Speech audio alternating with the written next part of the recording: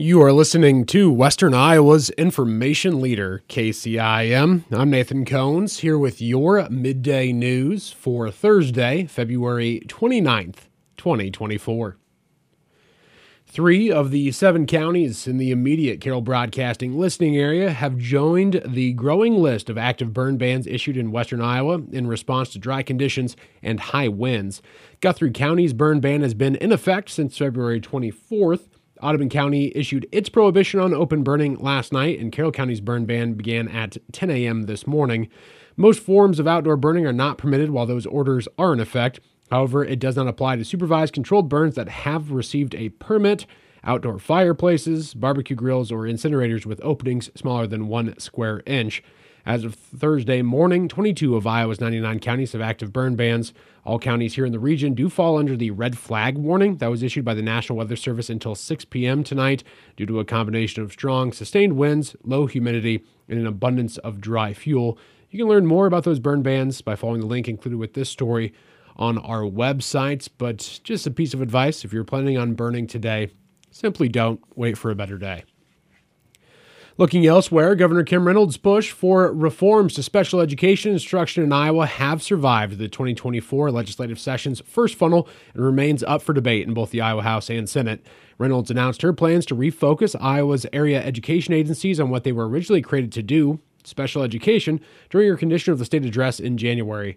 After significant pushback from teachers, parents, and administrators, it appeared that her bill, which would have limited AEA services unrelated to special education and given local school boards more control of state and federal funding, was unlikely to gain traction in either chamber. However, District 6 Senator Jason Schultz of Schleswig says the legislation managed to make it through the February 16th funnel. I reported, I think Steve, Brian, and myself all reported in Arcadia last month that we thought the bill was dead. I've answered emails that I thought the bill was dead. I did that sincerely, and then things changed. Senator Lynn Evans of Aurelia is our retired superintendent. I thought he was still working on AEAs to develop the ideas where it should have gone so that there was some groundwork laid for next year. Apparently, sometimes that campfire has an ember still burning underneath there that can start a fresh fire. And apparently both chambers have that ember in it. So the issue has come out of funnel on both sides, and yet I'm not convinced that we have the votes to get all the way to the governor. Both chambers have moved their own version of the bill through committee, so now the challenge will be to see if legislators can find enough common ground to get a bill approved. District 11 Representative Brian Best of Glidden says the House version takes a slower approach to the reform process. It creates a legislative task force. At least one of the people on the task force would be from the AEA itself. There would be superintendents, principals, teachers, parents. Anybody that's affected would be on this task force. There's still some optimism among some people that this bill could get through this year. I would think that this would be highly unlikely. Schultz says the Senate version focuses more on the perception that AEAs are top-heavy organizations. Currently what we have right now is a plan to try to get more money down to the service providers. Providers themselves hopefully would see almost no change, and I say hopefully because it's not a finished product. I can't predict it. The flow-through money from the state would stop at the school, and schools would have an opportunity to choose the services. The federal money would continue, which I actually see as a possibility that AEAs would have more money per student to deal with the special ed clients. But we're still not convinced. And like I said, I'm not sure we've got the votes in either chamber, and until I see the last version, I don't know what we'd have. There is also a report there that would put the AEAs on a reporting system. They'd have to file a plan, how they would lower their administrative costs by 30%, because that's really kind of the genesis of the problem. The administrative costs of $70 million across the state. We've got CEOs making $345,000. We don't think it's an appropriate use of tax dollars. Schultz says he is undecided on the bill until a final version comes together. Best says his concern lies with how it might impact the smaller rural schools like the ones found in his district. Doing this in the next month or two, I think, is just very difficult prospects. So until I can be convinced that a small school isn't going to get hurt by this, I would say I'd probably be a no. I think the original bill, when it came out, just totally burning the house down, and some of us are saying, well, let's not burn the house down, let's just fix what needs to be fixed, the windows and the doors or whatever it would be. But There are some things that really probably need to be done. There are some very huge salaries for people in the AEA at the very top levels, and I think what I'd really like to see happen is have the AEAs have more of those people that are out there in the schools taking care of the kids and doing what they need to be doing, and maybe a little fewer chiefs at the very top. Iowa currently spends around $5,300 more per student than the national average, but Iowa students with disabilities have consistently scored worse on assessments compared to their peers in other states. And the Glidden, Ralston, and Coon Rapids-Bayard Community School Districts have officially named their new superintendent. The districts have appointed Thomas Ritter for the leadership role with a 2-year contract, serving as interim superintendent due to the other finalist removing himself from consideration, combined with Ritter's lack of experience in a shared agreement.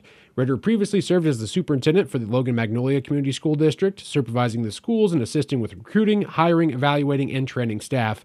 A few of the more significant accomplishments established by Ritter in his time at Logan Magnolia were generating one-to-one technology for all students in the district, organizing a 3-year-old preschool program, and overseeing the passage of a $12.4 million bond issued in March of 2022. Ritter says, "My family and I are thrilled to be joining the Coon Rapids-Bayard and Glidden Ralston school districts. Both are well supported by their communities, are in solid financial shape, and most importantly, are dedicated to serving their students and providing the best education possible. We are looking forward to meeting people, learning more about both districts and the communities, and making this area our new home." Board presidents for both districts, Tim Lee of Coon Rapids-Bayard and Michael Schulz of Glidden Ralston, shared the following statement. Tom Ritter is eminently qualified to serve as the shared superintendent. Both boards were impressed with his visibility, approachability, and superintendent experience. We are very pleased to have Tom as superintendent for both our districts. Ritter will officially take over leading the Coon Rapids-Bayard and Glidden Ralston Community School Districts on July 1st.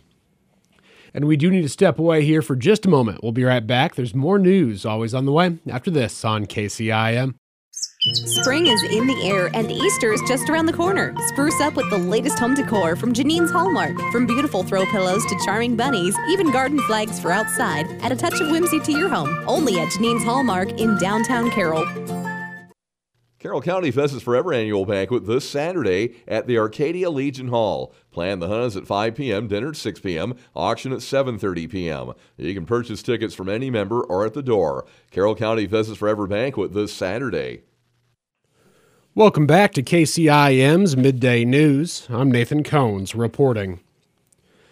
The Carroll Chamber of Commerce is seeking sponsors for its 2024 Live and Local Summer Concert Series.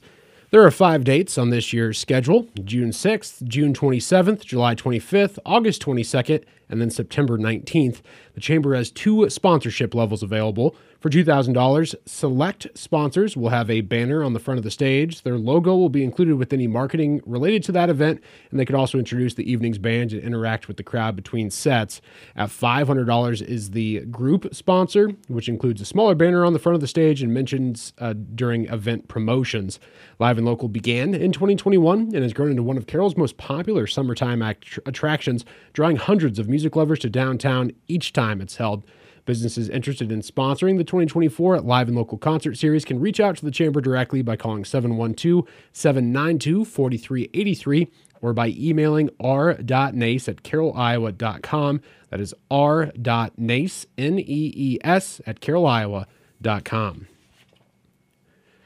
Residents of Glidden can expect to see an increase in their sewer rates this upcoming summer to coincide with the new wastewater plant and other sewer projects that need to be completed. City Administrator Brooke Peterson says the City Council has approved the adjustment to the charges during a Monday night's meeting, waiting 3 years since the previous increase of the rates. Initially, when we did the sewer rate analysis 3 years ago, the financial advisor did recommend that we would need to continue to ramp up our sewer rate, but the council did not want to.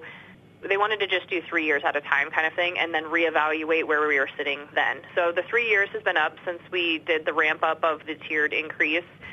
Peterson says additional projects that needed to be factored in were also added, which included a sewer extension as well as a plan to renovate the sewer lift station this winter. Peterson says both of those projects were over $100,000 that were not initially planned for, and adjusting the sewer rates will ensure the city can keep their sewers operational. I worked with the financial advisor, gave her all of the operating figures and the financial projections, and talked to her about how we need to start doing slip lining in town. So that's a capital improvements project that we need to factor into the budget. She did still recommend that we need to continue doing sewer rate increases so that we're still able to do all of these things, maintain operations, and pay our SRF loan back. The current rates are set at $11.58 for a monthly fee, and the consumption price is $11.91 per 1,000 gallons used. The new fees would increase to $13.34 monthly and $12.97 for every 1,000 gallons used. Residents will see the change of rates on their bills in July of this year. And movement in the Iowa fuel market was mixed over the past week, according to the latest report from the Iowa Department of Agriculture and AAA Iowa. As of Wednesday, February 28th, the average price for a gallon of regular unleaded gasoline climbed 5 cents on the week to $3.06, 9 cents below prices from a year ago. The national average climbed 2 cents to $3.29 per gallon. Retail diesel prices in Iowa took a different track, dropping 3 cents to a statewide average of $3.80 per gallon. Local prices remained 27 cents below the $4.07 national average and 19 cents below prices from last year. Wholesale ethanol was unchanged from $2.16. In heating fuels, propane prices were unchanged from $1.59 per gallon. Home heating oil dipped 13 cents to $3.14 per gallon, and then natural gas prices at the Henry Hub reporting site rose 10 cents to $1.86 per MMBTU. And that will be wrapping up your KCIM Midday News for Thursday, February 29th, 2024. I'm Nathan Cones reporting.